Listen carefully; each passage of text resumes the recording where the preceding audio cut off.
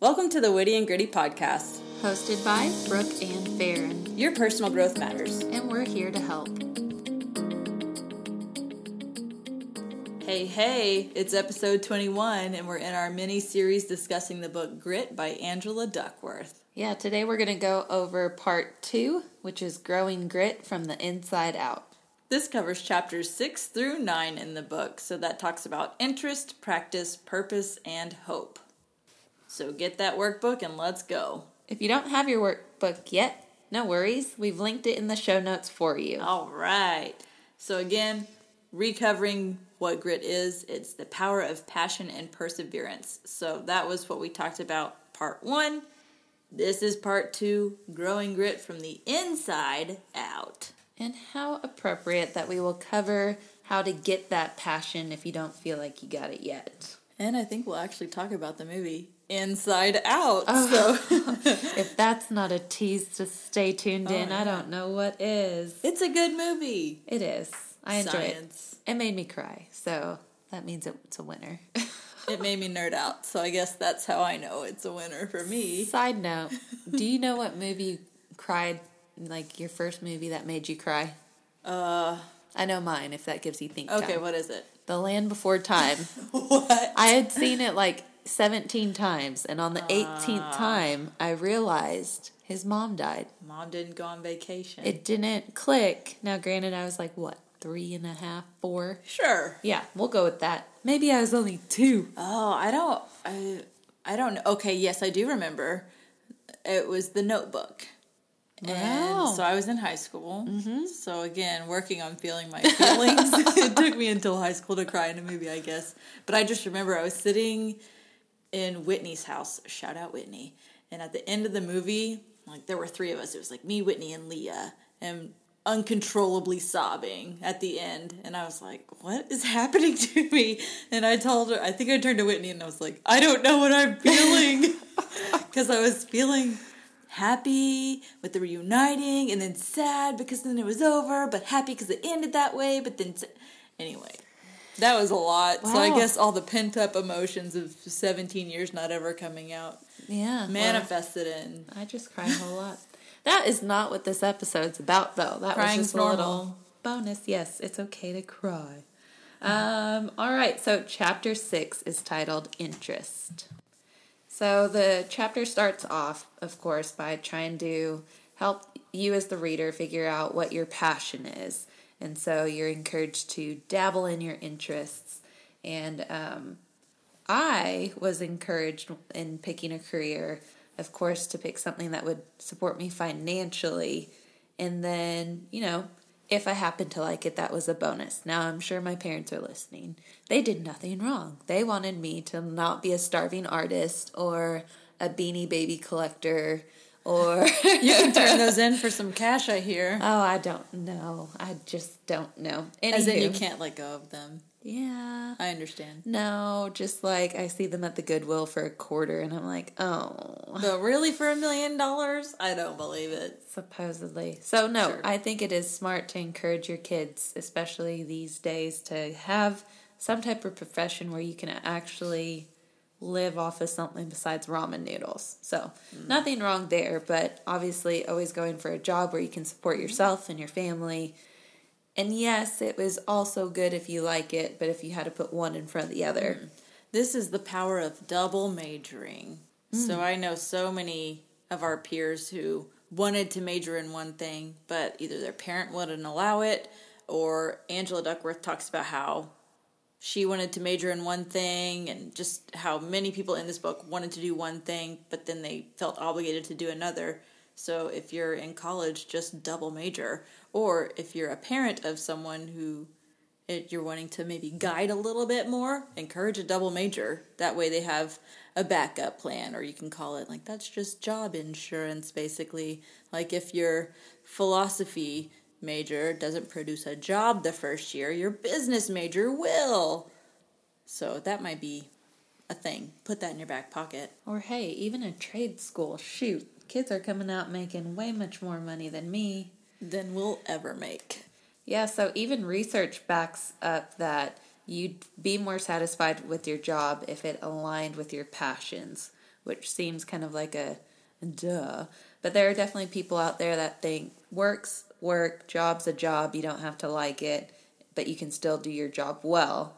But I think, in the research she cites says that you have a better performance when what you're doing aligns with your interests. Right, and she gives a great example. So, for instance, people who enjoy thinking about abstract ideas are not happy managing the minutia of logistically complicated projects. They'd rather be solving math problems.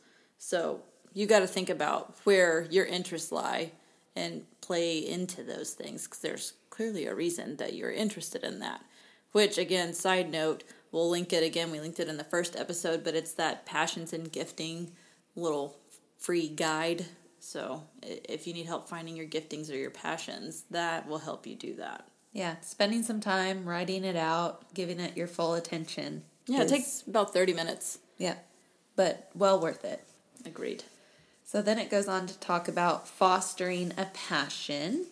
And so it starts off with exploring interests, which I think we do naturally as kids.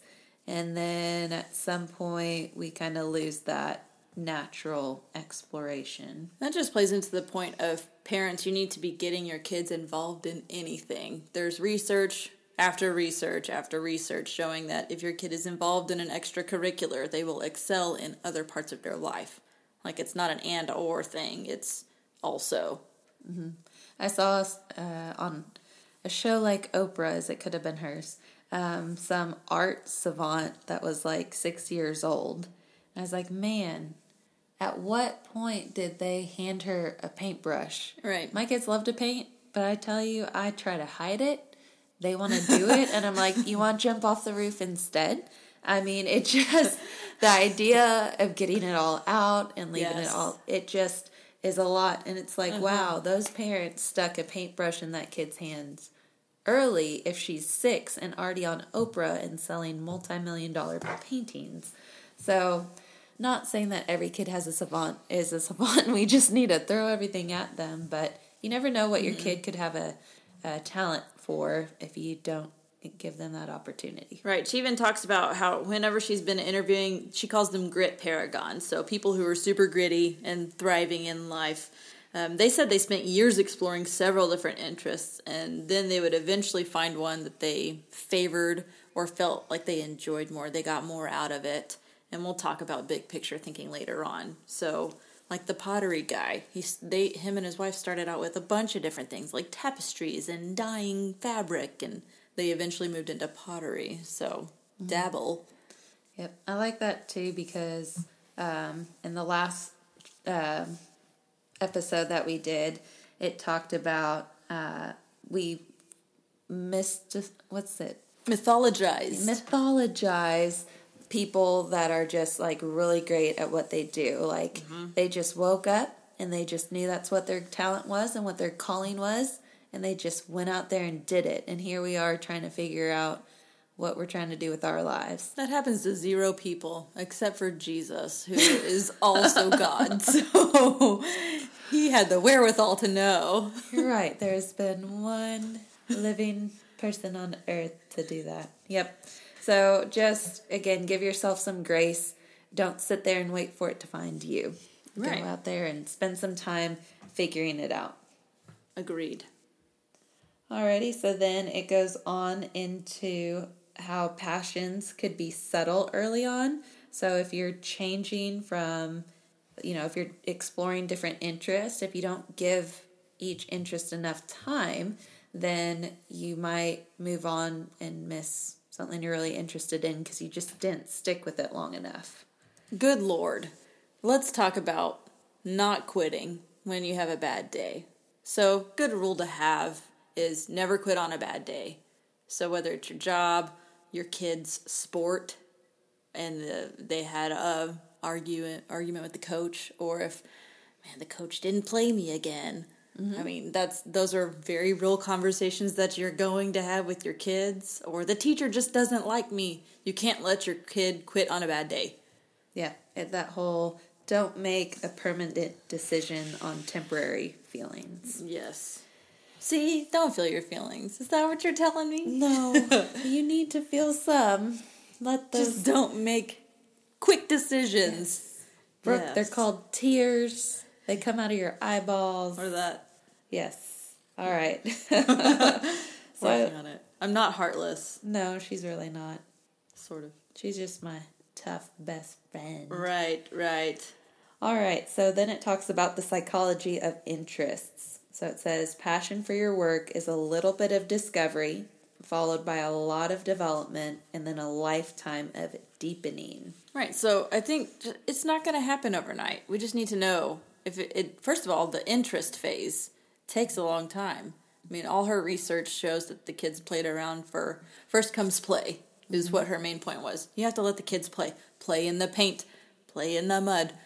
Have your boundaries. Yeah. But, I mean, paint outside. That way the inside of your house isn't dirty. Just the grass outside. It's fine. So, again, have your boundaries, but let them play. Play comes first, and then interest starts to develop, and then the passion comes later. I like in this section, too, she said that interests are discovered through interaction with the outside world. So, again, a lot of it isn't going to come from inside. I don't know that you're going to say, wow, I'd really love to be a mountain climber without ever seeing anyone climb a mountain or visit mountains or know that you can climb them. Right. So just watching free solo documentary doesn't count. Did you watch that? Yes. Oh, Made nerves. me sick. Ball of nerves the whole time. Had to watch some cartoons before bed after that one. Yep. Anyways, that's another good one, folks. And so then after you, again, get yourself out there, interact outside the world, especially if you're doing this as an adult, step outside your comfort zone. I'm sure you have coworkers that do odd things to you that you could just, say, hey, I'll hang out with you. I'll try that. Let's go. Let's painting with a twist. Or I'm just stuck on the paint examples tonight. You're channeling your mother. Oh, yes, she is a painter. That is true. All right, so yes, we're going to interact with the outside world, and then we're going to give it time to develop. So don't just try it once and decide you're over it. Give yourself some time to develop the interest and revisit it, re-trigger it. Try something in the same realm, but new.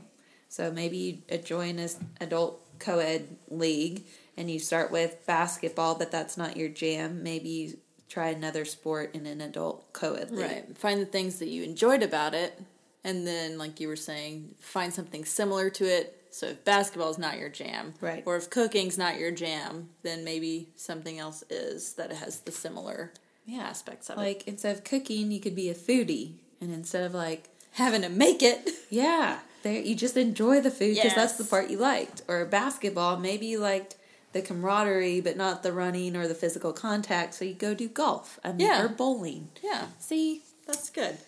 And then I really like the last point she makes. The interests thrive when there's a crew of encouraging supporters, including parents, teachers, coaches, peers. So, and then it talks about why are other people so important. Besides, they provide that ongoing stimulation and the information that is essential to actually liking something more and more. So that positive feedback, and that's the feel happy, competent, and secure. So I don't know if you've seen the article, but it's the 5 words you should say after your kid's game. And it's just, I love to watch you play. Yep. So that's just that boosting the confidence of the kid. I mean, they at least, even if they had a terrible game, they know they have a coach from the parent role on their side getting their back. Mm-hmm. And a lot of the examples in this section I felt like were young children based, but again, this applies even in your late teens or early 20-somethings, or somewhere where we're in the age bracket we're in, is like you're encouraging supporters. I mean, do you have friends that are supporting you in pursuing different dreams and goals? Are your parents as your spouse? And so, not that everyone's going to just be on board, but if you don't have somebody, that doesn't mean you can't do it. You just it will be easier if you can find some people, again, that are on the same path or have been where you are and can help you down that road. Everybody needs a motivator. Everyone needs a cheerleader. Everyone needs a coach. I mean, you'd be silly to think you don't need someone supporting you. You can't do it on your own. Yeah. And, I mean, take a look at what you've done so far. And if you're not seeing maybe the progress, or you're not where you thought you'd be by now, that might be the factor you're missing. Right. All right, then it goes into before hard work comes play, which, Brooke, you already touched on this, but giving students and even adults time to play and explore before full-on committing. And, hey, they played one basketball game. They could be a basketball star next week. You're going to have 5 one-on-one sessions because you're going to be in the NBA or something crazy. So have you ever heard of a passion project? Yes, but elaborate for our listeners. Yes, okay. So I'm just going to give an example. So Google, they allowed a certain amount of time. They either allowed a whole day, like on Fridays, or they allowed blocks of times, like from 3 to 4 p.m. every day. So again, that shifts with whatever company we're talking about. But Google, for example, let all of their employees at specific times throughout the work week work on some sort of pet project, and the only rules were that it had to be beneficial to the company. And that was it. And they just let all their employees run with it. And now we have Gmail. I mean, it's things like that. Just giving if you're the leader, give your people under you space to do that. Or your kids, give them the space to do that. Like, you could line up all of the paint and the crowns and the markers and the pencils and see what they pick up. Mm-hmm. And that, from there, you could play into what they like. Oh, okay, I see you picked up the paint. What about this? Yeah. So again, we are using so many things just because people were allowed the room to play. Mm-hmm. And I know for me, like playing college soccer and just training year round from forever till through college, I mean, what got me through, again, that hard work was I already had the passion and the love for the sport. And so you have to have that because it's not always going to be easy. And if you're going to continue to grow, you should be doing the hard stuff almost every day and pushing yourself. And it's a lot easier to get through those challenges when you already have the passion and the desire for it. Right. So it's really important to get those 2 steps in order. Mm-hmm. Play, develop the love for it, because then the hard work can come next. Make sure you note that we didn't say put your kid in the sport that you played just because you want them to play that sport. Well, they can try it. Right. There's a difference between making them do something they don't want to do. Yes. Or, on the reverse side, if your kid is interested in something that you have no desire for them to be interested in, still let them try. Give them a trial run. Yeah. I mean, it's not up to you to choose their life. I'm trying to over here. I'm preaching to myself right now, because what if a certain someone wants to do a certain thing? I have nothing against band at all. That was not a band. No, that was I actually play instruments. Well, see, and I think there's so many benefits. I just don't want to hear it in the house. When it's like, I'm picturing the recorder you get in 3rd grade. I'm not picturing high school band, okay? Mm-hmm. Like, I total admiration for all that. I just don't want to hear the recorder. 3 blind mice. But like the mice are screaming. Oh, stop it. Okay, let's move on. Emotionally scarred. It's fine. Still.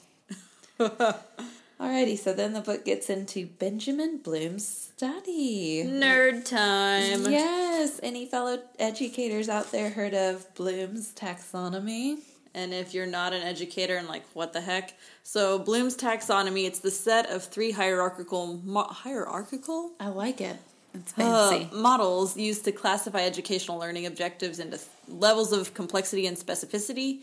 So there's, again, it's a tiered system going from one thing to another, and it builds all the way up to all this magic. So it's the higher order thinking skills, or it's the stuff that if you're an educator, we don't need to talk anymore about this. Well, it just starts from like memorizing facts to like the top levels, like problem solving and reconfiguring synthesizing, analyzing, all that good stuff. All the big words. So that same guy, he has a whole book on growth of talent. So blooming talent. Yeah. Surely it's not blooming talent if his last name's Bloom. Developing talent, that's what it is. I just made it up in my head. Bloom makes sense. He's one of those that his name told his future, what he was going to be writing about. But he talks about the 3 phases. So there's the beginning years, and that's where, again, you're exploring your interests. Then you need encouragement and warm, supportive mentors. And then the last part is autonomy. Right, the beginning, the middle, and the end. Just like any good story. Yes, I like it. Well played, Bloom. And he goes on to say that skipping these steps can lead to some serious consequences. There's another researcher who talks about, specifically with sports, that if you do too much too soon and you do these steps out of order, that it can lead to injury and burnout. I know plenty of soccer players that were studs, but come middle of high school, they quit, they were done, never went on to play college soccer, and that's all fine, but I think their hopes and dreams, either their parents or theirs, were for much further than where they actually ended up. Right, and from the injury standpoint, if you are pushing a child too hard, too fast, their body physically cannot handle it. Just like yours can't as an adult. You can't run marathons every day. That would be bananas. I feel like I do, but I don't. Never have. Another thing that I admire about other people. Yet we will not do. We're not going to say we won't do it. But man, what's unlikely. it going to take for us to... $1 million. Okay, yeah, all right. I will run a marathon if $1 million are on the table. Not Monopoly money. You can't trick me again. The real deal. Yes, that sounds good. So again, Bloom, he has the Bloom's taxonomy as far as the education realm goes, but he has the developmental side for talent. So that's how you need to go about it according to his research. And again, this term, short-termers, or people that move on from one interest to another too fast without giving it enough time. This is going to be a reoccurring theme. So at this point in the book, it calls them short-termers, and referring to, again, more of an adult here, moving from job to job to job. Just because it gets hard or because the money's not on the table, whatever the reason is.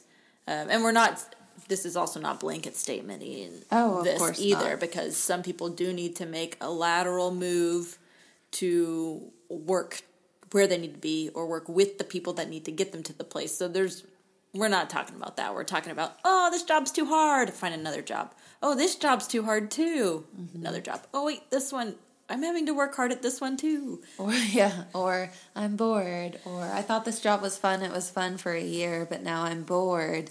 And they say, there are ways to avoid being bored. Everything's fun and new. I think about kids when they get their Christmas presents, right? They play with it for maybe 5 minutes. They wanted it for months. You buy it. You fight people on Black Friday for it. And then they just are over it in 5 minutes. And so some people, they work really hard. They go to school to do this job, have this career, and a year or two into it, they're wondering how they're going to do this job till retirement. Right. And that can be very overwhelming. Right. So I do like how it encourages there's ways to avoid this slump or being bored. Right. And we're also not saying stay in a dead-end job. You have to look intrinsically at yourself to figure out your motivations, your underlying motivations, and your thinking process through this whole thing. Yep. So it says humans have a basic drive, or their basic drive is a desire to learn new things, that the brain craves novelty. So again, that lines up with being bored. If you're bored, then you're lacking the novelty, the uniqueness, the new experiences, something exciting to look forward to, the joy you get out of overcoming a challenge or working through a problem. So if you've been in the same place, that boredom can come because it's just habit and you're just going through the motions, same thing day in, day out. And if you're in a place where you can't quit your job or whatever that is, you need money on the table to pay the bills, Still have that, but then also try the new things. Take the cooking class. Learn how to knit. Whatever it is, like, hey, that's totally obscure. Let me go try it. That's how you can fulfill that while also being responsible. Yeah, nowhere in here does it encourage you to, like, jump from one job to completely other job. Yeah, a lot of people don't have the finances to do that. That'd be nice, right? Right. Yeah.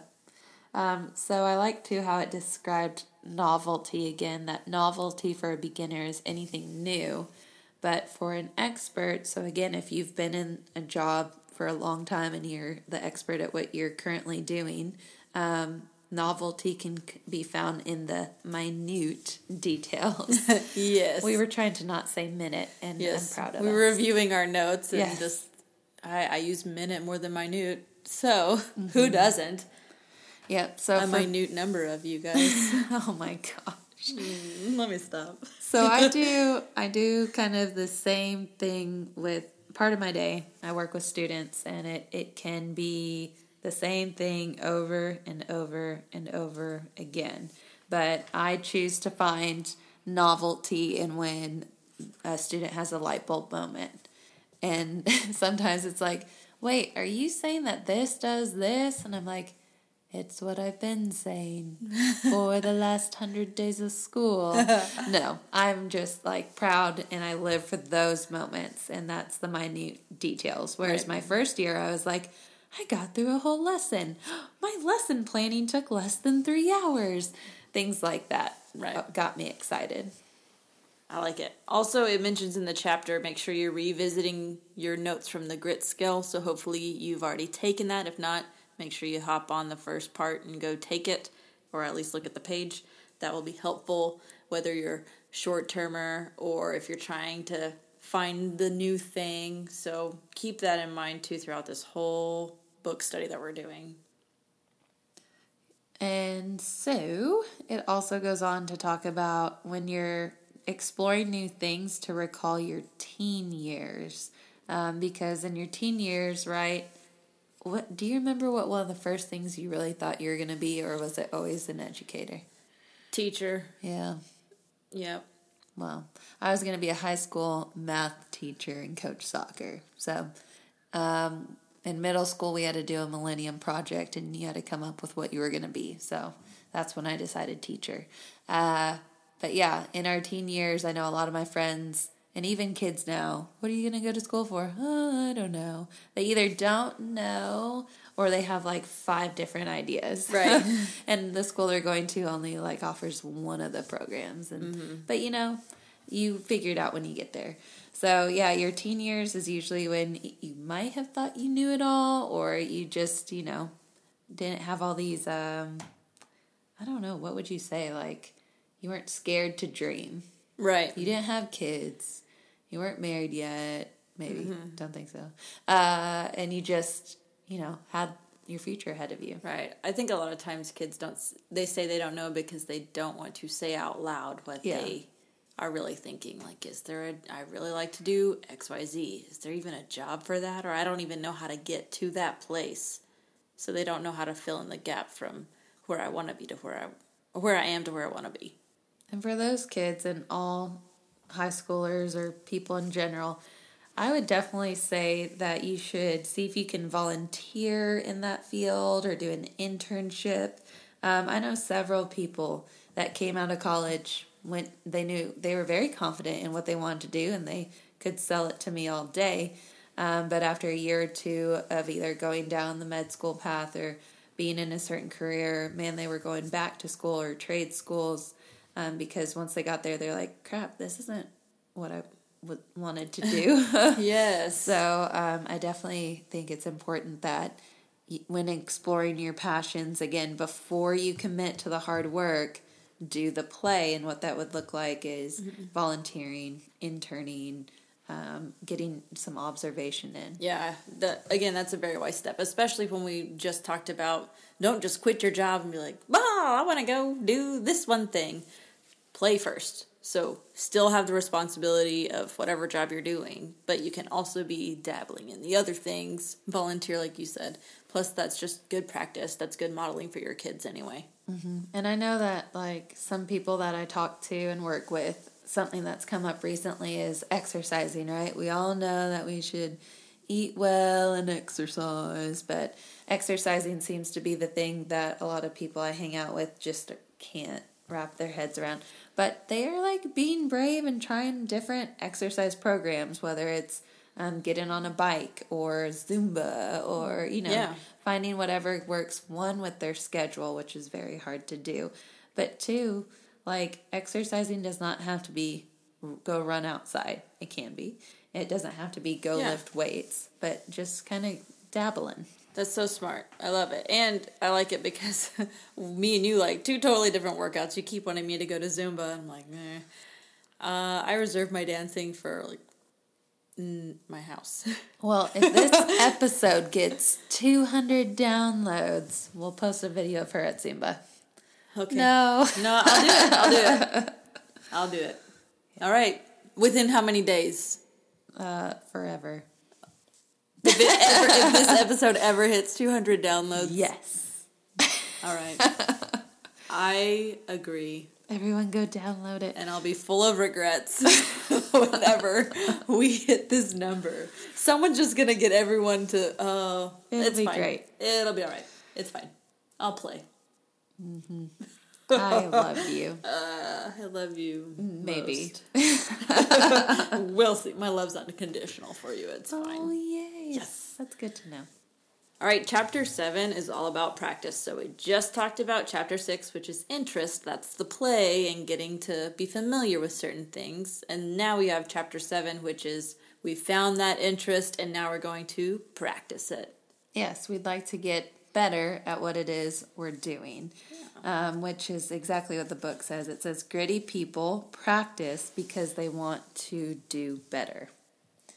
So it's not necessarily like you're not satisfied with what you've done in the past.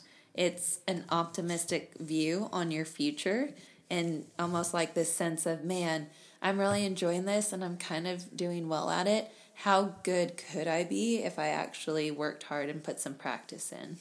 I know growing up we always heard practice makes perfect, but then as I got older, I realized that's not true. Practice doesn't make perfect. And then I was like, wait, well, does perfect practice make perfect? But there's not perfect. There's not perfect. Only Jesus is perfect, not me. So I need to remember. So one of the side note, the reading program we do, we can't use the word perfect. We have to use the word excellent. So I've been trying to replace that in my life. So is it excellent? Excellent does not mean perfect, but it means excellent. So I can handle excellent if it's not perfect. So excellent practice makes excellence. And what's your Enneagram number, just in case someone missed that series? Well, it's a 1. Yes. Which is the perfectionist. So I'm going to say, which is excellence. Yes. Does that work like that? I love it. Well, it's fine. I'm a 9-wing 1, so I can relate. And, I feel like sometimes in my career, people have thrown the word out there, perfectionist, and soapbox moment, but man, when people say it, it is not a compliment. No. It's never a compliment. And just so everyone knows, the perfectionist you're talking to, as long as they're over the age of like 19, they know it's not a compliment. So yeah. I wish people knew I've been called competitive. I've been called perfectionist. But really it's me against myself. Right. Like, I always want to do more, and I know if I put in the extra time and energy, ultimately, and we'll get into this later, but that it's going to benefit others. It's really not about, how great can I be. It's, I know that time and energy can come back and help other people. Right. So, again, the whole battle of quantity versus quality. So, I mean, as a former coach, I've seen I've been in situations where we've had to have practices a certain amount of minutes because the UIL allows a certain amount of minutes, but that doesn't mean your 14-year-old in a certain level of a sport needs to be practicing a certain amount of minutes a day, when really we just want them to, number one, interest. We need them to play and have fun with it. That can develop into the passion. So it has to be baby steps first. You can't just go from A to Z. I mean, there's even if it's a freshman on varsity, that they've already had the A, B, C, D, E, F, G all the way to Z. So they're ready for the passion in that level. But an unexperienced little human may not be quite ready for that. So just got to think about all the things involved, which is really hard to do. There's a lot. You're just doing the best you can, people. Keep it up. Yeah. All right, so yes, quality time versus just checking the box and saying I put my time in. And so we mentioned this in the last episode too, but we said it's coming up later in the book, and here it is. It talks about having 20 years of experience. And so you could do what you did your first year in the profession and do the exact same thing for the next 19. And yeah, on paper it says 20 years of experience, but you really had your first year 20 times. Versus if you have year 1, you looked at what worked, what didn't, made some changes, went into year 2. And evaluated. If you need an example, if you're a teacher, think about your very first year of teaching, your very first day of school, your introduction to yourself and your class getting to know you game or activity. Now do that again this year if you're a 20-year teacher. All those 20-year teachers are going to be like, heck no. Yeah. That one bombed. I'm not going to do that. So, again, you got to think about the 1 year 20 times versus 20 years of experience. And I know some of you have heard of Erickson's the 10,000 hour rule. So that's basically once you have accumulated 10,000 hours, again, of deliberate practice, there's a difference between just showing up and then showing up and performing your best. So there's the difference there. The 10,000 hours of deliberate practice, that's when you become a master of something. So 10,000 hours roughly gets to about 10 years if you're treating it like your full-time job. That's about how that works out. So if you are on year 1 and you're hot to trot in your mind, just make sure you're aware that maybe you're not quite there yet. And if you think you are, then there's room for you to grow, because there's always room for you to grow. Yep, 100%. So this term deliberate practice is going to come up over and over again in this chapter. And deliberate practice means essentially practicing with a purpose. So you have a target in mind and you have a plan on how you are going to complete your practice, and you're going to receive feedback and you're going to track your growth. So it talks about how experts practice. I love that this book gives very actionable things to do. So that makes me happy, because anytime I read books, I'm like, okay, so what do I do now? Like, right. I need a step 1, step 2, step 3, someone tell me what to do. Yeah, sometimes they stop short. They say, well, experts, they practice deliberately, and then they move on. And you're like, but wait, here I am. What does that even mean? Yeah, so starting on page 121 in your book, hopefully you clicked the affiliate link and got your copy. It talks about the steps.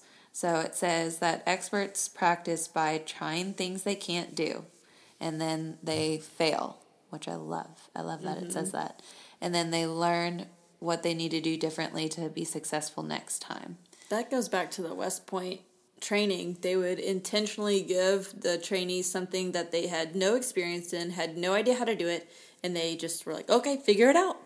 And they had to see who pushed through and who challenged it. So again, you just have to get out there and do it. Mm-hmm. So the way they break it down for us people on our way to being experts is, step 1, you need to set a stretch goal. So again, you're picking a very specific weakness, not, I want to get better at cooking, but maybe like, I don't cook raw meat all the way. There you go. I'm going to work on my meat temperatures. Yes. The example they give in the book is from Rowdy Gaines, who's the Olympic gold medalist swimmer.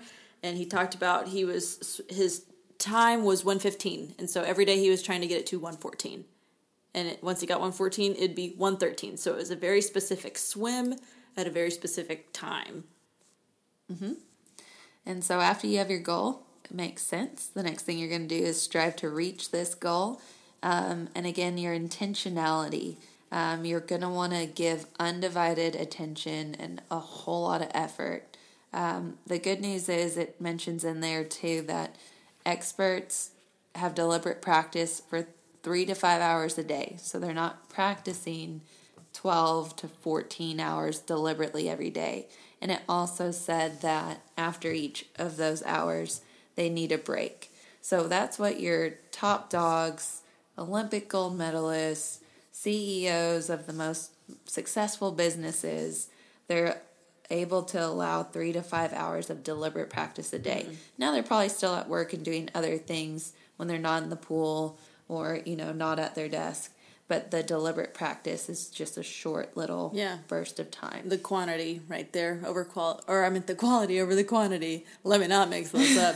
But yeah, if you look at, from what I know, what Morgan tells me, Tom Brady has a ridiculous training schedule where he'll just watch film all the time, studying every little detail. And clearly that's worked out for him. Or Kevin Durant says he spends most of his time by himself, probably 70% of the time by himself, just working on the little things, and that way he can implement it in the practice with the team. So again, he's taking what he needs to work on individually, gets better at it every single day, and then that way he can incorporate the team next. Mm-hmm. So the other thing with deliberate practice is I like how it said that a lot of the experts took naps after the hours of deliberate practice, which reminds me of the movie Inside Out.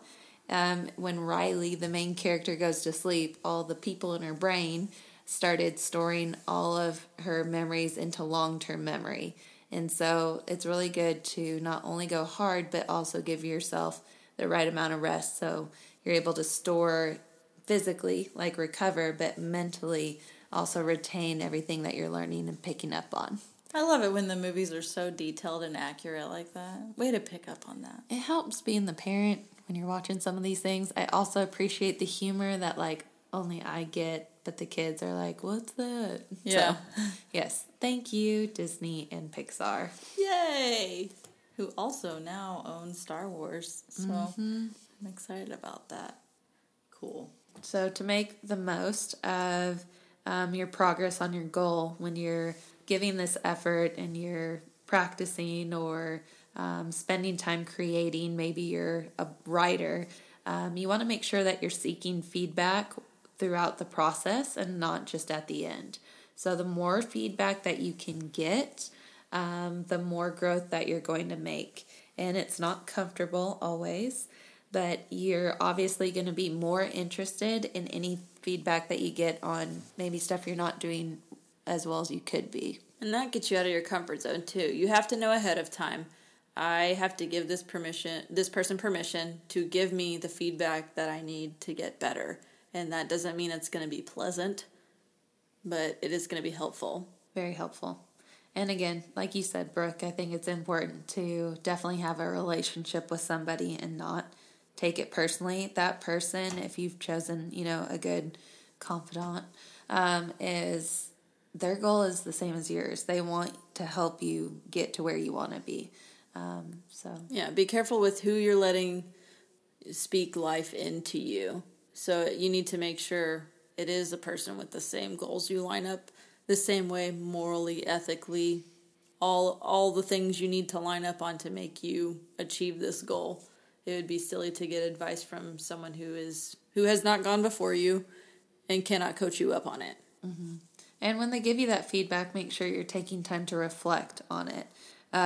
Because some of it, you don't have to accept every piece of criticism they give and go and change it. It's still yours. This goal is still yours. So you got to take their feedback and pick and choose how you want to interpret it and what you want to do with it. Which is a good idea to journal, if we haven't said that a million times. So if we're not taking notes on what our mentors are telling us to do to grow and do better, then what are we doing? Because our brains cannot retain all of that information. So record it. You can record the conversation. You can ask, hey, can I take notes on my phone while you're talking to me? I'm not texting. I'm trying to take notes. So whatever you got to do to write it down so you can remember it, because especially if it's right after the event, So, like, after Rowdy Gaines swam and his coach was talking to him, he was probably exhausted. So he needed to immediately go write that down so he could just think about that later. Mm-hmm. And it makes sense, but the last step is to repeat. But something that might not be so obvious is that your stretch goal is not the same as your top goal. We talked about hierarchy of setting goals in the last episode. So if you missed that, go check it out. But your stretch goals are going to be your lower level goals that get you to your mid-level goals, which then get you to your higher level goals. So you should ideally be setting these stretch goals more frequently than the time you've kind of given yourself to reach your top level goal. Right. All right. So then, of course, we're talking about this, right? But it's easier said than done, and that's not going to be ignored. Benjamin Franklin talks about pushing through the pain, and we've heard all sorts of these kind of phrases, like some people love to feel the burn, or, they love a good challenge. And, some of that is personality, but if that's not something you enjoy, we can kind of find a way to see the purpose in it and move through these challenges. Yeah, that pain statement makes me think about our personal growth mini-series that we did and the pain file that John Maxwell talked about, and how everything that you experience is building you up for the next thing. So if you're experiencing some sort of pain, like through a workout or through a mental exercise or through a trial, that is a layer in the foundation that you're going to stand on. Yeah, I think of my 4-year-old she can't reach her stuffed animal that is 6 inches away from her, and she wants me to, come upstairs and hand it to her. Oh my gosh. Upstairs. I'm just like, sometimes I wonder if that's what it's like when we go through some of our challenges, that if we continue down the path, someday we're going to look back and be like, remember when we thought was so hard, but now look at what we're doing. Yeah, it just makes me think God's probably just like, it's right in front of you. Will you just stick your hand out? You're going to land on it. Just reach your arm out. Yep. For real. I remember having one kid and never knowing how in the world people had more than one, because it was just so much going from 0 to 1. But then, you figure it out. You don't really have a choice, I guess. Right. Surprisingly, we've survived this long on planet Earth, so... And there's been plenty of workouts when you walk in and you see it on the board and you're like, I'm going to die today. Yep. Yeah, this will be the day. This is the one. No. This is the one that'll get me. Yeah, or even just, confrontations. I feel like we give a lot of parent and sports analogies, but there's been uncomfortable conversations. And again, confrontation doesn't have to be a knockout, drag-out fight, but, uncomfortable positions you've been put in that you work through, or, again, disagreements in the workplace, or, with family members, and you work through them. And you think like that relationship's gone, but then here you are years later making progress. Yeah. So yes, it does. I did want to point out that it doesn't skip over the fact that just because you have the steps doesn't mean the work's going to be easy. Right. But it does get into this debate about a thing called flow. Which... So flow is that, okay, so your deliberate practice. So first we have your conscious incompetence. So that's where you're like, okay, I know I'm not good at this thing. I'm aware. So there's the unconscious incompetence. Like, I don't know I'm bad at this thing. And then you're conscious about it. Like, oh, okay, now I realize this is an area I need to work on. And then you're going to move to conscious competence, which means now you've kind of gotten better at the skill. And then you move to unconscious competence. So it's like 4 steps, and they all have conscious and unconscious and, anyway. Write it down and then look at it and listen to this part again. Page 123. So then it talks about, basically it becomes this skill over time that you've developed. And now the thing that you originally started out being not so great in, now you're unconsciously good at it. Yeah. So again, walking is a great example. when you were a newborn, you were unconscious or you were unconsciously incompetent about walking. Yeah, You didn't know. You didn't know that you weren't good at it, and then you started crawling and you're like, oh, everyone around me's walking. Why can't I do it? And then you are starting to work on it. And then you're older and now you don't even think about it. And there's sometimes you probably should. Yes. Don't text and walk. Have you seen those videos? Yes. Where they're just falling into manholes? How does that even happen? Who's leaving traffic? manholes unsupervised? They do that in the cartoons. Well, not cartoons these days, but Right. yeah. Bugs Bunny, people coming out of the Wile E. manholes. Coyote. Yes, and Roadrunner. Why is there a manhole in the desert? I don't know. Just like Acme anvils. Why are those in the desert? Yeah, well, for the Ninja Turtles when they There we go. travel. Now we're crossing all of our cartoons over. We need a refresher on how all those work. Anyway, so once you get into the unconscious competence, that's flow. And when you're experiencing flow, it doesn't require the effort. Deliberate practice, it's well planned, it requires extreme effort.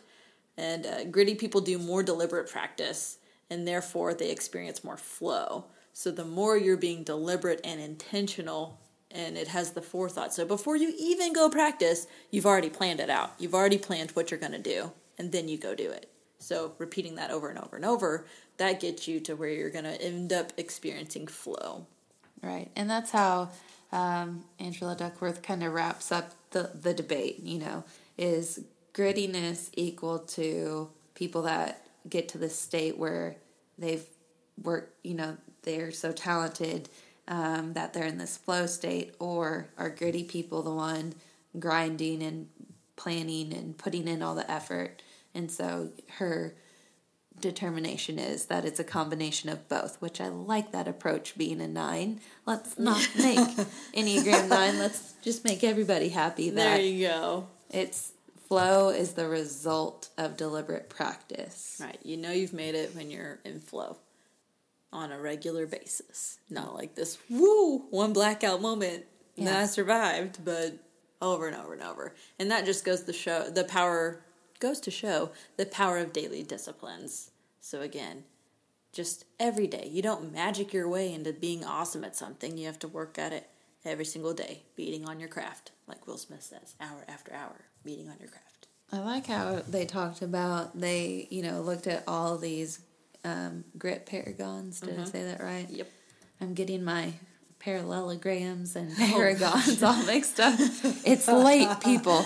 There's a math lesson, math teachers. You can talk about paragons and parallels. Paragraphs and polygons and who knows. Grit paragons. And they studied all of their daily routines and habits. And they were actually kind of impressed or surprised by how different they all were. But what was the same is that they each had a daily routine that they stuck to. And so, again, I think you can look up different people's daily routines and they're out there, and it's interesting from like a fan standpoint, but from like an applicable, I'm going to do what this person does. I don't know that you're going to find a whole lot of success with that, because all these experts had their own approach to it that fit their own lives. So that makes me think. So Rachel Hollis talks about her daily disciplines, and she has one of her things is wake up an hour earlier to do whatever. And so someone was like, well, I'm a doctor. I have to wake up at 3:30. So do I wake up at 2:30 before I go in? And she goes, no, don't be dumb. Yeah. It just made me laugh. Like for me, going to bed an hour late is a lot more manageable with my schedule than waking up an hour early. Yeah. Like if I'm going to go work out at 5, waking up at 4 is not going to be more effective. Me staying up till midnight will be, but that's just me. Yeah. So again, you can look it up. It is interesting, but you definitely don't have to organize your day exactly like someone else's. Yeah. So it kind of comes back towards the end of the chapter, again, not wanting to skip over the fact that it's by no means a guaranteed easy street to where you're trying to get to. But it does talk about how gritty people do find giving more effort enjoyable, that they do enjoy the challenge. And so she gives a couple of ways that if you aren't someone who loves the challenge, that you can kind of develop this love.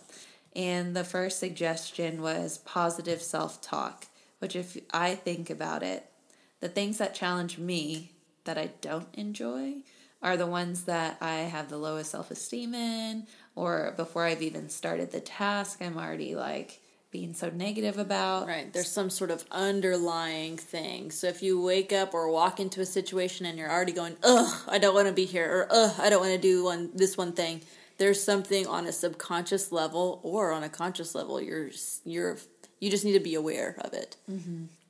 And put a different way, another author, researcher mentions that shame does not help fix anything. So I kind of think about it as giving yourself forgiveness.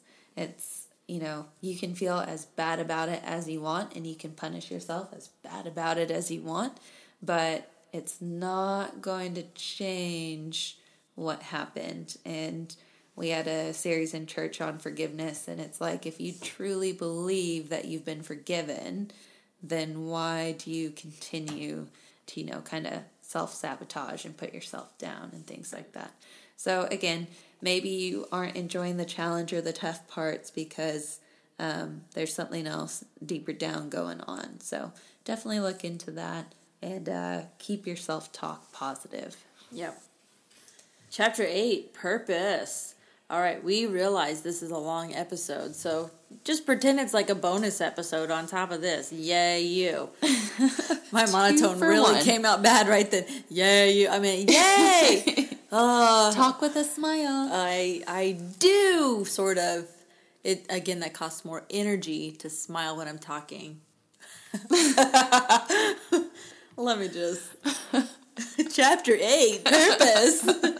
Now I sound not real. You are real. I'm a human. We are. Not robots. Oh my gosh. All right, so we talked about interest. We talked about practice. Now we're going to talk about purpose. I hear this all the time. I don't know my purpose in life. And I know I've said that as well. So I know over the course of time, I've narrowed down my human purpose here on earth. And we do have David talks about this in our interview in a couple of episodes. But if you are a believer, your purpose is to glorify God and further the kingdom. That's your purpose. So that can look a million different ways. So that could be whatever your job is. Yeah, if you're at Chick-fil-A and you are serving a tired mom of 4 boys, they're Chick-fil-A. You are furthering the kingdom. There you go. Jesus chicken. God's chicken, yes. This chicken has been prayed over. Amen, amen. We really are exhausted tonight. All right, so it starts off talking about, again, how you kind of summarized just now, but interest, how do you get from an interest to then having feeling like it has a purpose? Right. So step 1 is when you're looking for an interest that's self-oriented, obviously, and your interests apply to you and what you like. And then once you have chosen that interest, again, you're self-disciplined in the practice to get better. And the last step to turn your career or interest into a purpose they really define as other-centered. Right. So that just means it's not about you. And again, there's a bunch of research in the book that talks about how if you have just self-oriented passions, then you don't excel as quicker or as more successful than the people who have other-centered purpose, which just means you're thinking about big picture, you're thinking about other than yourself. So that's what we mean when we're saying purpose. There's more, it's more than just you. So there's interest, which is intrinsic, just me thinking about myself, and then there's the other-centered purpose. And when I first read this, I was like, why you can't be other-centered throughout the whole process? And I think you can have that in your personality, but it's kind of like on the plane when they tell you to put your oxygen mask on first so you can help others. You want to get really good at your craft first, so then you can even help that many more people. Right. And you can be other-centered in other parts of your life. But, For sure. The better that you get at what you do, the more people you can help. So, again, back to Bloom's, his 3 phases, the early years, which is interest, the middle years, which is the practice, and now we're talking about the later years, the 3rd phase, which is the purpose. So, interest, practice, purpose. And just because it says early years, middle years, later years, that's the phases in going from, just average Joe or maybe not sure of where you want to be to an expert and at the top of your game. So early years could literally be childhood, but if your interest hit you later in life, it could be those are your different. early years for that interest. Exactly. And we've kind of already said this, but it talks about that Angela Duckworth's research aligned with this conclusion, that people that scored higher on the grit scale also were more other-centered.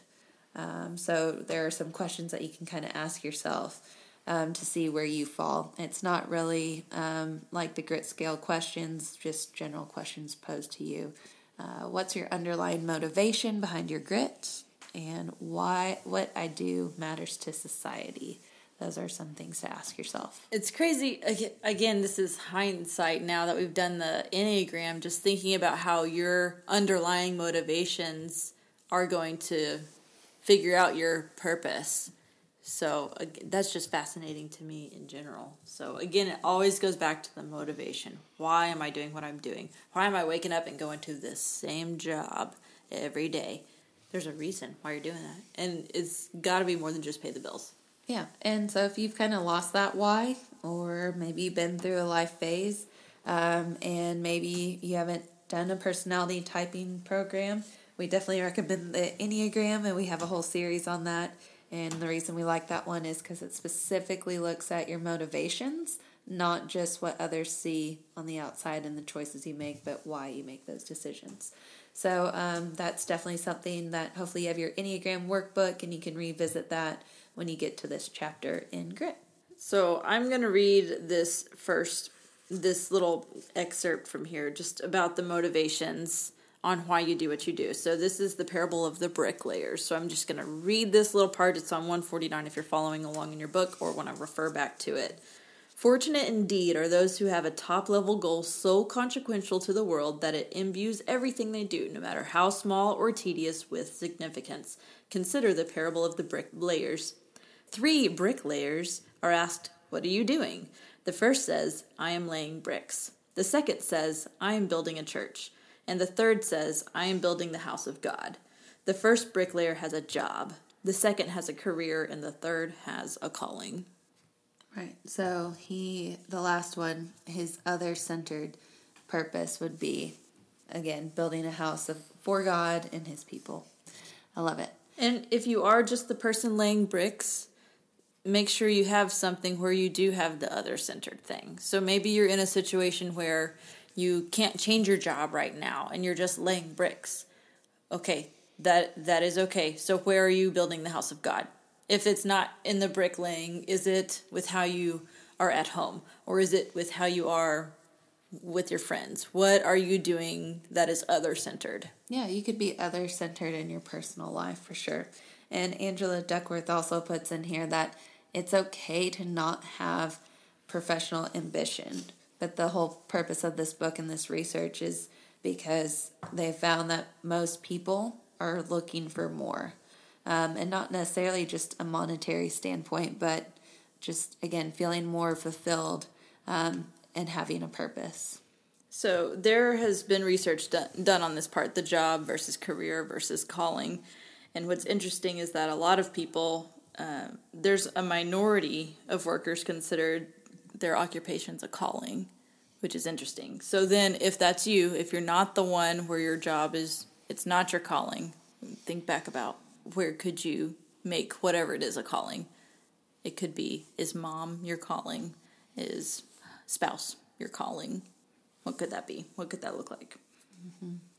And again, we're not telling listeners, oh, you're not happy, go quit your job. Nope, you need to be gritty and stay there. Yeah. I mean, there's different ways this could work out. And one suggestion that comes from the book, too, is that you can, if you look at your job as work versus the job title, you can go from a career to a calling without having to change your occupation. So just having a different perspective on who you're around, who you're reaching, who your impact is. I mean, still do your job, but maybe there's little ways in there that you can incorporate the interests you have and reach the people you want to help. To back that up with a Bible verse, so in Colossians, so it's the letter to the Colossians, Colossians 3:17, it says, "And whatever you do in word or deed, do everything in the name of the Lord, giving thanks to God." So again, that could be if it is laying bricks, if it is picking up trash, if it is wiping noses, whatever it is, it should be for the higher purpose. So showing up on time because it's the right thing to do, that serves a higher purpose. So you got to big picture it. It says a similar thing later on in chapter 3 of Colossians 2. It just repeats it. Whatever you do, work heartily or wholeheartedly as for the Lord. Okay, so again, it just, if you needed that extra nudge, there it is. Again, preaching to myself as well. Preaching to all. Like, we would be silly to think that we don't struggle with, everybody struggles at some point, and you always have to remind yourself. That's why it's a living word, and you got to read it often, because sometimes verses hit you in the face. They sure do. Yeah. So ouch. So right after that, it talks about how, again, in other research, it shows that everyone is looking for a daily meaning or a daily purpose or a daily bread. And I thought it was really interesting that the researcher said daily bread, because what do you think of when you think of needing daily bread? I think of Jesus and how there's so many references through the Bible about Jesus being life and the manna provided for the Jews escaping, or Jesus was like, this is my body, take it in remembrance of me, or how he's the living water. So again, I feel like it's all, I'm making symbolism references and whatnot, but I thought it was cool. And it's not a coinky-dink that it says daily bread in this book. No. So there. So again, if you're buying in and you're like, okay, but how? Guess what? There are steps for you. Thanks, Angela. So how to cultivate a purpose in a situation that you're currently in. So you're in a field that you were interested in, you've got the practice, maybe you're in a rut, maybe you're just feeling like there's something more for you. Here's how you can cultivate purpose where you're at. Reflect on how your work already helps others. So if you're serving Starbucks coffee, good gravy, I promise you're helping others. Yes. You are making people's day every single day. Number 2, how can you change your current work to line up with your core values? So sometimes if those things aren't aligned, then there's a lack of purpose or meaning. So again, take what you're doing and look at your core values and see if there's ways to make those align a little better. And then the last recommendation is to find inspiration in a role model. Man, I can already think of a couple people in my place of work, and you can tell they love their job. You can tell they're making an impact on their kids every single day. And I'm like, I want to be you when I grow up. And so there's probably people, again, that are in your field, and they might really love serving people Starbucks coffee. But they just seem to always be glowing about that. And it's probably not a secret. They've probably found purpose in what it is that they're doing, and it's an other-centered purpose. So jump on their bandwagon, and they'd be a great role model to have. Yeah. And maybe that's where you have that conversation on getting them to speak life into you. That's where that deliberate practice can circle back in, too. So form that relationship. I liked on page 165, it talked about, there's a whole story about this one girl who had a job, and then someone quit a position, so she was like, well, this store still needs to run, so she, that day, in a 6-hour shift, figured out how to manage something. And so this kept happening over the course of like either 6 months or a year, whatever the book says. And her superior said it's because she's going beyond the call of duty on a consistent basis that she was able to promote higher, faster. So again, if you need a pro tip, it's go beyond the call of duty. So I know for a lot of people, they have a little asterisk at the bottom of their job assignment, and it says, and all other duties assigned. So again, if you're going above and beyond, you're not unseen. So just know that too. Yep, that was another chapter from our study on personal growth, to going above and beyond. Yeah, working hard and giving back. All right, and that takes us to chapter 9. Oh, yay. This is about hope. I like this one. I like how they start off by saying that there are 2 kinds of hope. Because I totally was like, exclamation mark, I agree, check marks, all the things in my book. That there are 2 kinds of hope. There's one kind, and I'm not doing it justice, so bear with me. But that, like, the universe is just magically gonna, if I just sit here and I just hope things will work out, then magically things will get better. And then 2, that our efforts can improve our future. So a real life example might be this. So the first one where, like you said, it'll just all be better. Here's an example. I have a feeling tomorrow will be better. Versus, I resolve to make tomorrow better. Oh, snap. There are 2 totally different sentences. Both result in the same thing. One of them is in your control, and one of them is out of your control. Mm-hmm. And, this isn't trying to say that we can play God and improve our own futures, without having our hope or faith in Him. Right. But it's literally doing nothing. You can adjust your attitude. You can adjust your attitude. You can change your prayer life. You can make actual changes in your life. Just change your life. Check your tech. I feel like we're going to say that every single episode. I hope so. That's my goal. Check your tech. It's just crazy how the power of rephrasing those 2 sentences, I know tomorrow will be better versus I'm going to make it better. Mm-hmm. Your brain will change. So again, we talked about this last episode, how your brain is plastic. So you can remold, reshape, and form it to something else. And science has now caught up with that. It's proven it, which is so cool. Yay. Yay, science. Go team, go team. So, of course, not everybody has hope. And they go into lots of really interesting research on learned helplessness. And I like how it starts, though. It says, suffering doesn't lead to hopelessness. Suffering that you think you can't control is what really leads to hopelessness. Yep. There was a big study that they did in 1964, and they proved learned hopelessness. And all the other psychologists were like, this is silly. This isn't a real thing. But now, here in 2019, it's a fact. You can have learned hopelessness, which means you can have learned optimism. That's great. So again, if you're part of the problem, you are also part of the solution, which is a great perspective and a mindset shift there. Exactly. And so then they move on to optimists versus pessimists. I love this part. Well, I'm proud of myself for saying those words almost pretty much accurately. So an optimist... Flawless. See, I can't say that word though. So optimists have a growth mindset, which if you're in education, growth mindset's been around for a while. It's a pretty big deal. But an optimist or someone who has a growth mindset means that they're searching for the root of their problems and trying to find the solutions.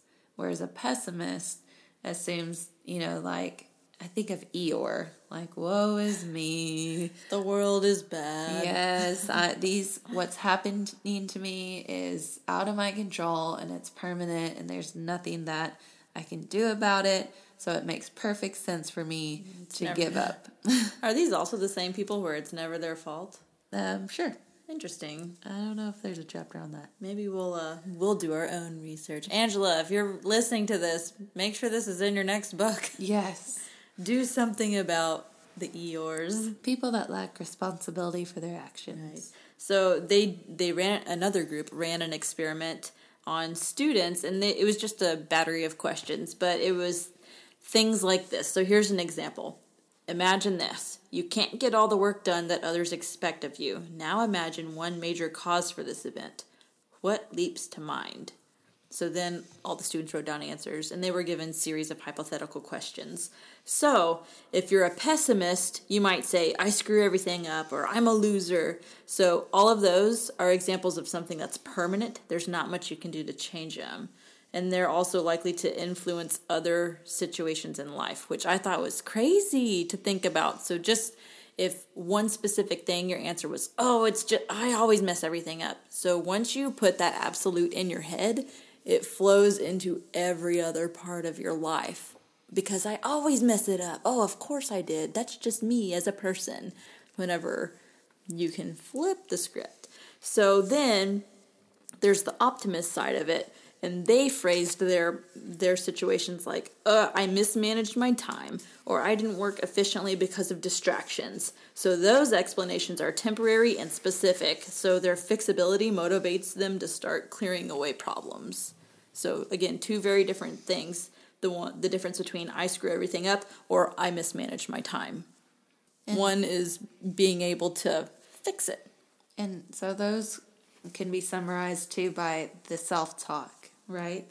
So you want to make sure that you're watching your self-talk and speaking positively. But hearing you say that, I even was thinking, especially younger kids or our spouses, someone you're in a close relationship with, what you say to them, they can internalize that, and that becomes their self-talk. So just being mindful for the people that you influence the most. A lot of self-talk comes from things that they've heard from someone else. Right. You can speak life into a kid. You are flexible, you are confident, you are strong. Just by saying that, you'll start hearing your kids say those things. Like, you can do hard things. One of our friends, on her son's door, it has his name, and it says, his name, he can do hard things, which I thought's really cool because every time he opens his door, he sees that. Mm-hmm. Or one of my other friends, she tells her son that every single day. You can do hard things. You can do hard things. So it's cool how they're already speaking life into such young children, and that way it becomes the narrative in their head 10, 15, 20 years from now. Yeah. And this is a pretty famous quote that goes along with all of this by Henry Ford that says, whether you think you can or you think you can't, you're right. Oh, I love that one. Yes. And so this test that they did with all the questions, again, it talked about carrying it into other parts of life. So not just in that instance. But then this also says optimistic undergraduates tend to earn higher grades. They're less likely to drop out. They're healthier throughout middle age, and they ultimately live longer than pessimists, all because of self-talk in their head. What? Also, they found that optimists are twice as likely to stay at their jobs. They sell about 25% more. In some other groups, they tested different groups in sales. Some groups ended up selling 40% more.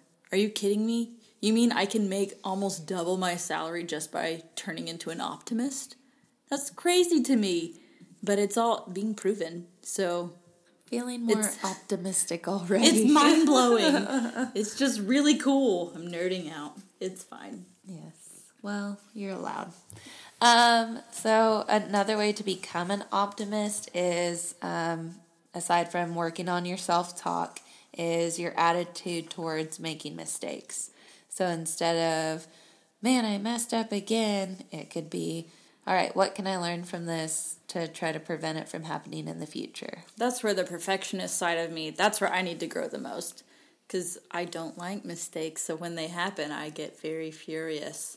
So I need to fix my attitude towards that. So hold me accountable, people. I like, too, how it talks about this term they gave, fragile perfects. And essentially these are, again, it was more in reference to students or younger people, but that they're invisible high achievers and they're pretty vulnerable. invisible because they're often overlooked. They don't need the extra support. They finish their work, they do their own thing, and they're fine. And so, in a sense, they're being overlooked.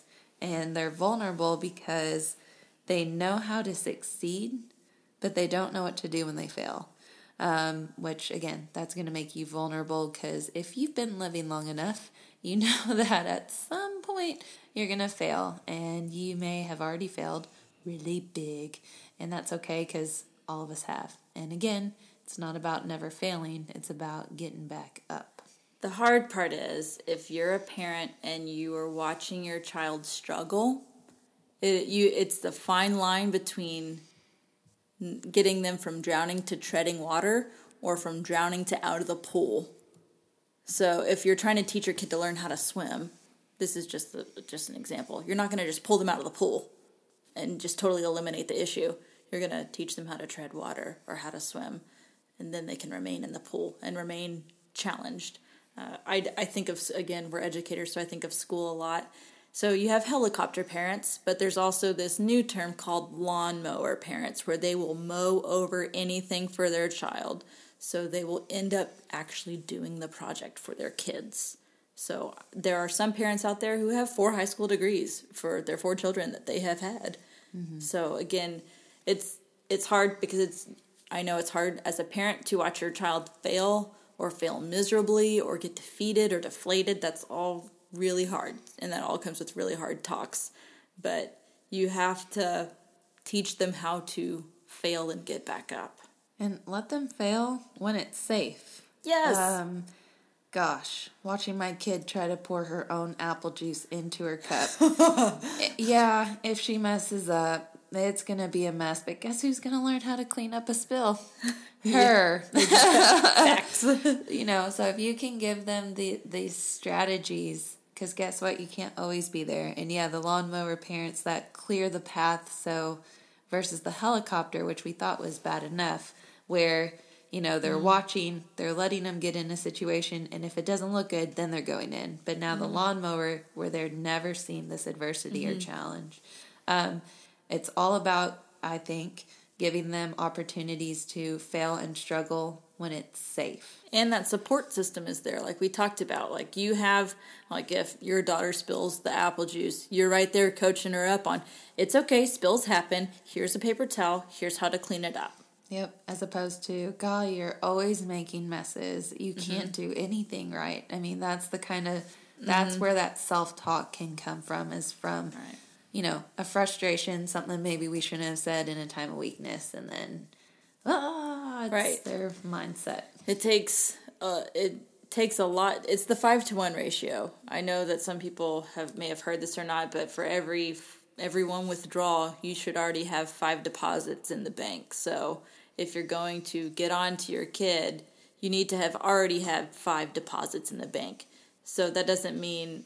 So here's an example. If you already talked to your daughter about, hey, you know how to do this. I think you're going to be good at it. It might take some practice. I'm right here to support you. I know you're going to try hard, like all these kinds of things. And then when she spills, okay, we spilled. Now we got to clean it up. And if they didn't follow how to do it, you can kindly redirect them. But that way, if you have enough deposits in the bank, when you really do need to make a big withdrawal, it's okay, because they have all the other things to fall back on. Yeah, so the 5 deposits could be complimenting your kid, spending quality time, giving, again, compliments, but then, the withdrawal is the discipline. So it also, I think, makes it easier to, whenever you have to discipline, to be like, hey, I haven't only talked to them to discipline them today. I've done all these other things. And there are going to be days where you feel like all you did was discipline. Yeah. There are days like that. But that's why you have your other days where you have all the deposits. It's just like banking. Don't go in the red. All right, so as always, if you're like, man, I don't seem to have hope, I see why it's important, I'm going to work on it, how? We have a few steps towards the end of the chapter, and the first thing that she suggests is update your beliefs about intelligence. So again, if some of your self-talk is, I'm not smart enough, we've seen throughout this book already that intelligence can improve. You can, get smarter. So don't let that hold you back. Right. Practice optimistic self-talk, which we've already said. And then I like the last part that talks about ask for a helping hand. Sometimes it's hard to see the light at the end of the tunnel. So whether it's a friend helping you down there, down the path, or encouraging you, or, even going to therapy to kind of work on some of those cognitive behavioral stuff. A lot of that is just getting over the fact of having to ask for help is not a sign of weakness. So I know that was a hard thing for me to learn. Like, just because asking for help does not make me a weak person. That makes me a wise person, because I'm seeking out someone who has gone before me. It'd be silly for me to try to reinvent the wheel when it's already done. Yeah. I can ask for help, and that's okay. There are some parts in the book where it talks about, it gives an example of, I know we're talking about the rephrasing, the positive phrasing. There are 4 examples. So I'm going to read these 4 examples to you. And then this is about fixed mindset or growth mindset. So one of them you're on, so there's 4. So 2 of them you're stuck, 2 of them you learn how to grow. So here are the 4. Your intelligence is something very basic about you that you can't change very much. You learn new things, but you can't really change how intelligent you are. No matter how much intelligence you have, you can always change it quite a bit. You can always substantially change how intelligent you are.